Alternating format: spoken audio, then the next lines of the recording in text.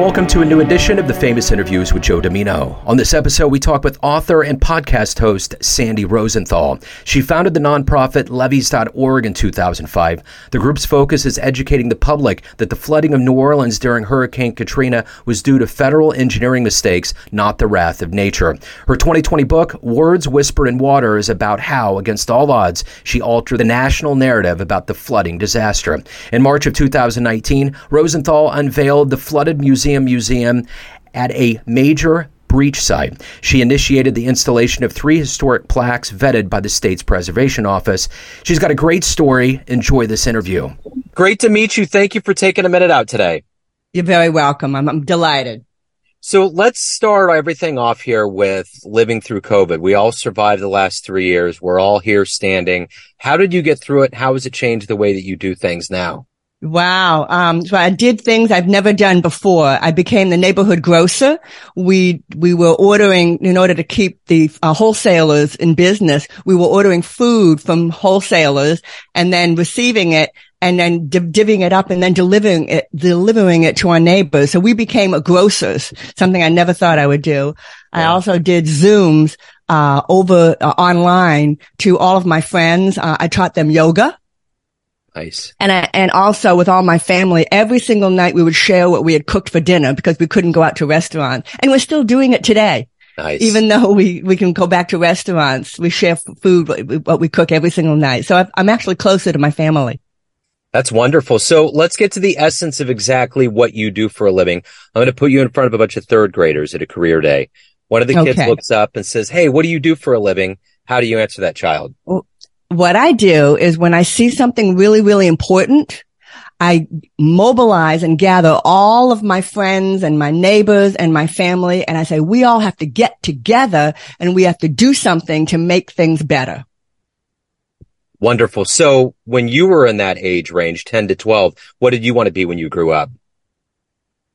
I wanted to live a very different life from growing up as a child. I grew up very poor. And I didn't like it. And I was going to make sure that didn't happen to me. And so what I did is I studied really hard in school, got into a good college and did the things I thought would get me there. And it did seem to help.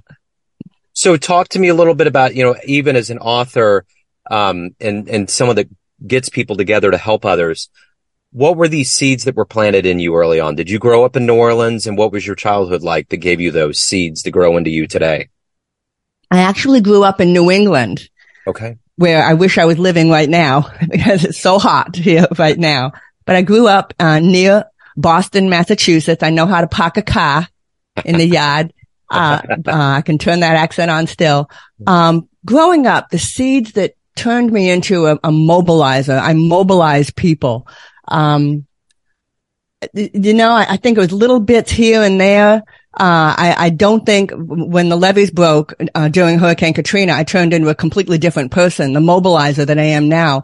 I don't think one thing prepared me. I think it was lots and lots and lots of little things, including handicaps and problems that I had. Even those things helped.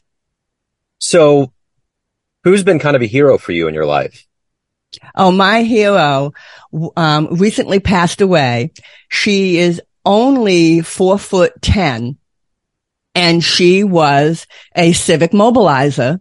And I asked her, before she passed away, how many times she had been arrested for her civic mobilization and showing up in protests. And she answered, not enough.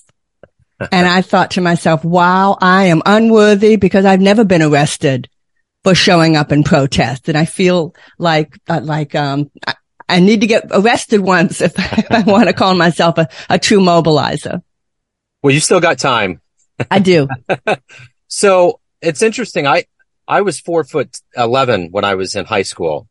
And it's an interesting way how things manifest. And I've thought about it often with doing the podcasting and just in general with broadcasting. I think that's one of the reasons why maybe I got into it, because since I was small, I had to make sure that my voice could somehow be heard. I've tried to figure that one out. And it sounds like with her, part of her life was mobilizing and, because maybe her size, she had a mighty voice and wanted to get out there and do it. And she was tiny, not just short, but tiny. Right, I think you're right. I'd love to ask her. I wish she was here now. I would ask her. Yeah. So let me ask you this. Anyone that's alive on the planet right now, who would you love to meet? Who would you love to meet and talk to? Barack Obama. Yeah. I read just a few minutes ago that a January 6th rioter was caught near Obama's home, looking like he was up to no good. And that's probably why President Obama sprung to mind. But I do have a photograph of him and me here in my living room. You know why he did that? You know why that guy did that, right?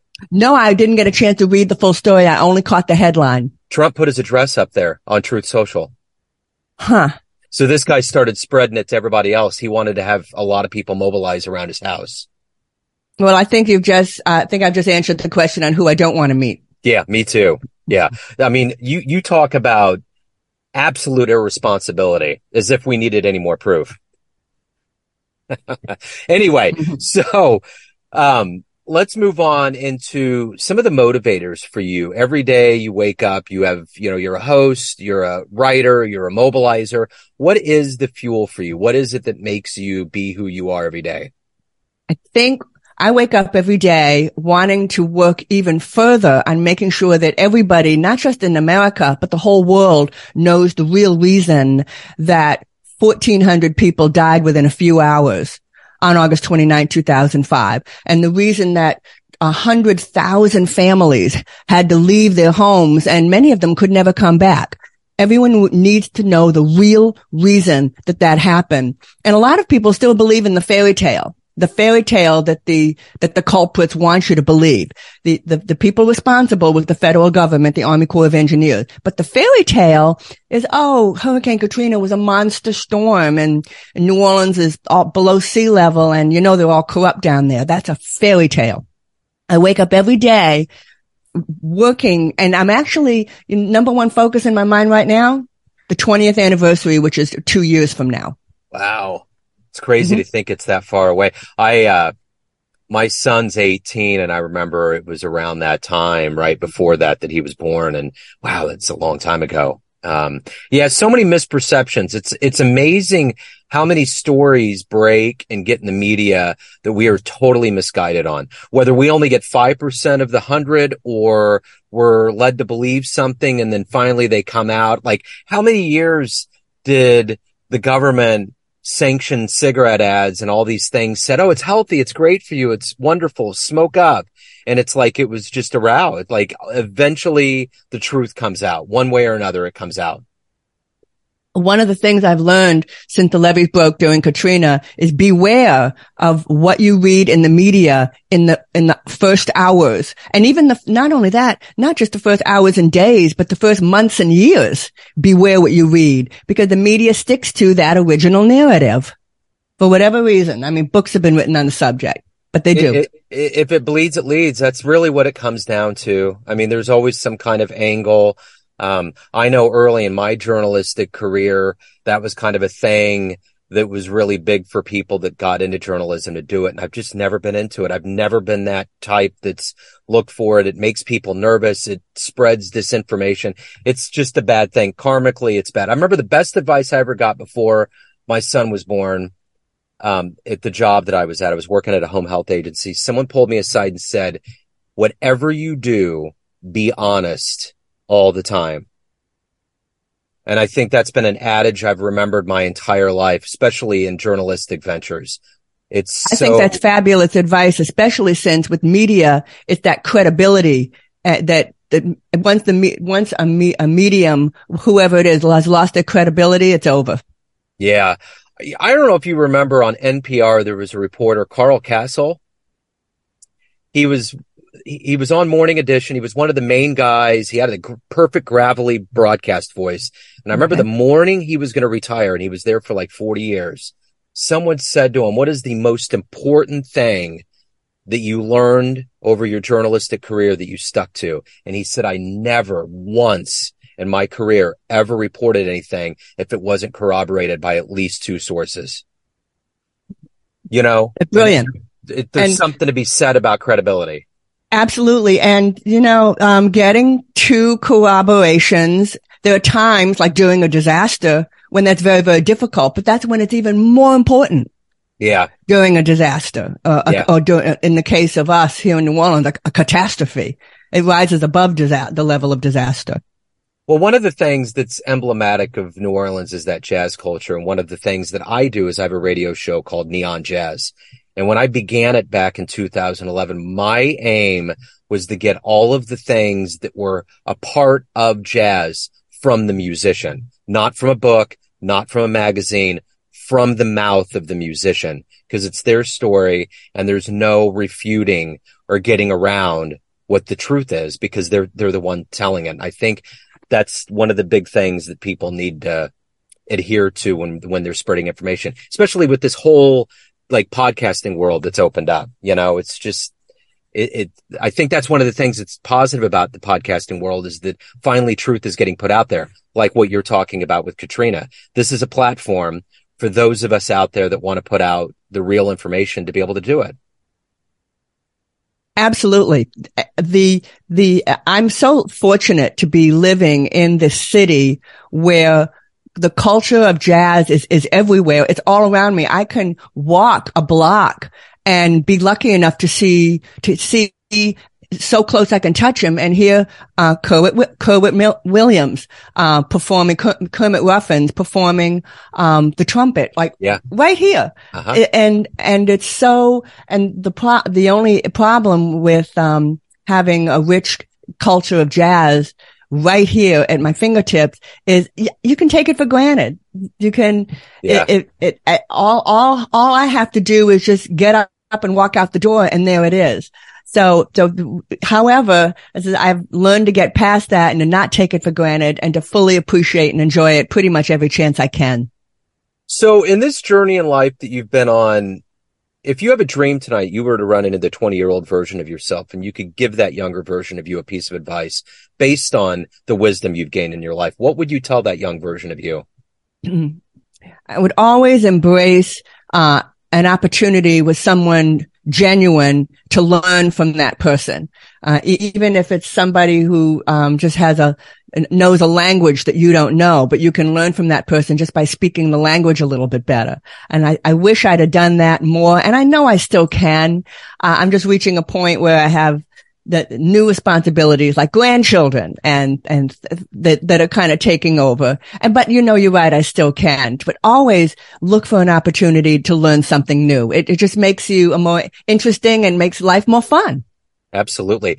So as a writer, what was the first book you read when you were younger that either made you want to write or made you want to read more? I have always been an animal lover. And as a really young girl, I like to read books about animals. And then sure enough, I'm an animal lover. I mean, I just had to move my doggy bed out of the way of the camera a moment ago. I have 2 dogs that I adore that are my life.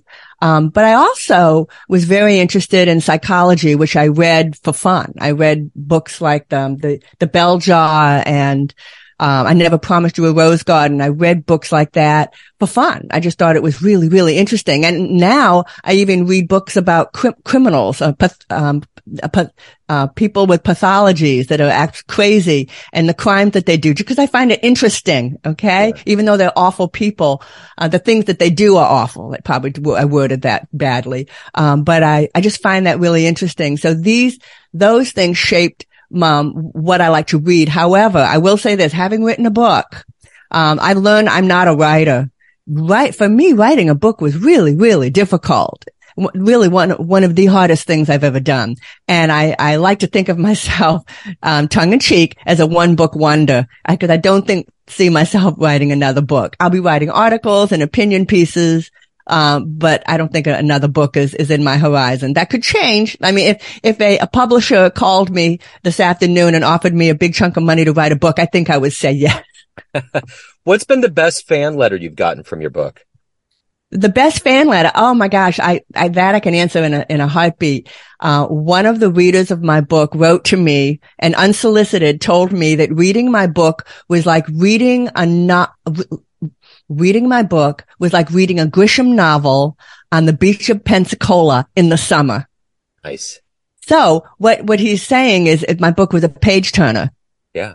And I really, really like the sound of that because my book is about a very, very technical subject. It's about engineering failure, inside the levees, why they broke and who's responsible. A really, really technical subject, which is one of the reasons the Army Corps of Engineers almost got away with blaming it on other things besides itself because it's technical. So I managed to take a technical subject and turn it into a page turner. Now that to me was my favorite fan letter. That's magnanimous. So of all the things that you've accomplished in your life and done, what are you the proudest of?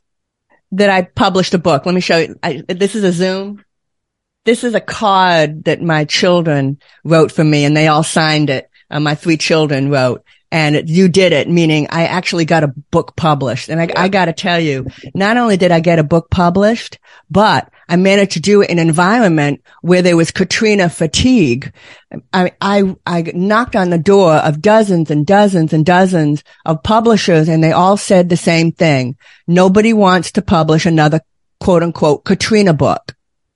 And even if I said my book's not about Katrina, it's about levee failures and why they broke, they went, we understand, we're still not interested. So the fact that I got a publisher, I think it was harder than writing a book. Yeah, absolutely. But I got a publisher, as my mother-in-law once said, I only needed one. Yeah, that's it. So as somebody that lives in New Orleans and clearly loves it, what do you love the best about that city? Oh, now that's a very different question.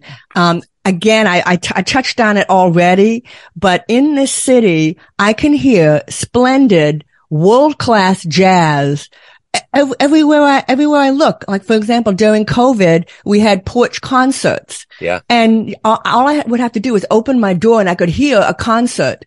And I could walk to the concert, and these were public, so you could go to, you could join a porch concert of someone you don't even know, and it was absolutely okay. And I was able to hear world-class jazz. So I am so fortunate to be able to live in a city like this. And anyone who's listening to this, please come visit New Orleans and come listen to our jazz. I need to. Yeah, that was why I wanted to go down there. So I need to get down there myself. So everyone out there has perceptions of you, your family, your friends, your readers, clients, colleagues, but you run the show. What's your perception of you? Who do you think you are? I'm very, very, dogged. I persevere. One of the things my husband discovered about me that even he didn't know since the levees broke during Hurricane Katrina is that I never, ever give up. And my husband likes to joke. This is a joke. He says, Lord help me, should I ever leave you for another woman? Which isn't going to happen, but it's a joke he's making. But he found out that I'm really persevere. I really don't ever give up. And I really didn't know this about myself.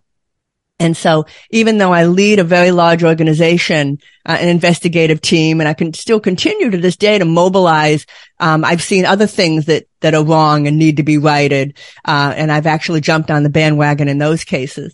But what I do is I lead people by showing them how they can make a difference. That's how I lead. So, the one thing about life is that we have these causes that we fight for and that we want to get rectified. What is your dream response that you would love to get from your book? A dream response I would like to get from my book. I've got the answer. I feel that I would have fully and totally succeeded if my book were made into a motion picture movie. Okay. Because there's a lot of people in this world that just don't or can't read a book.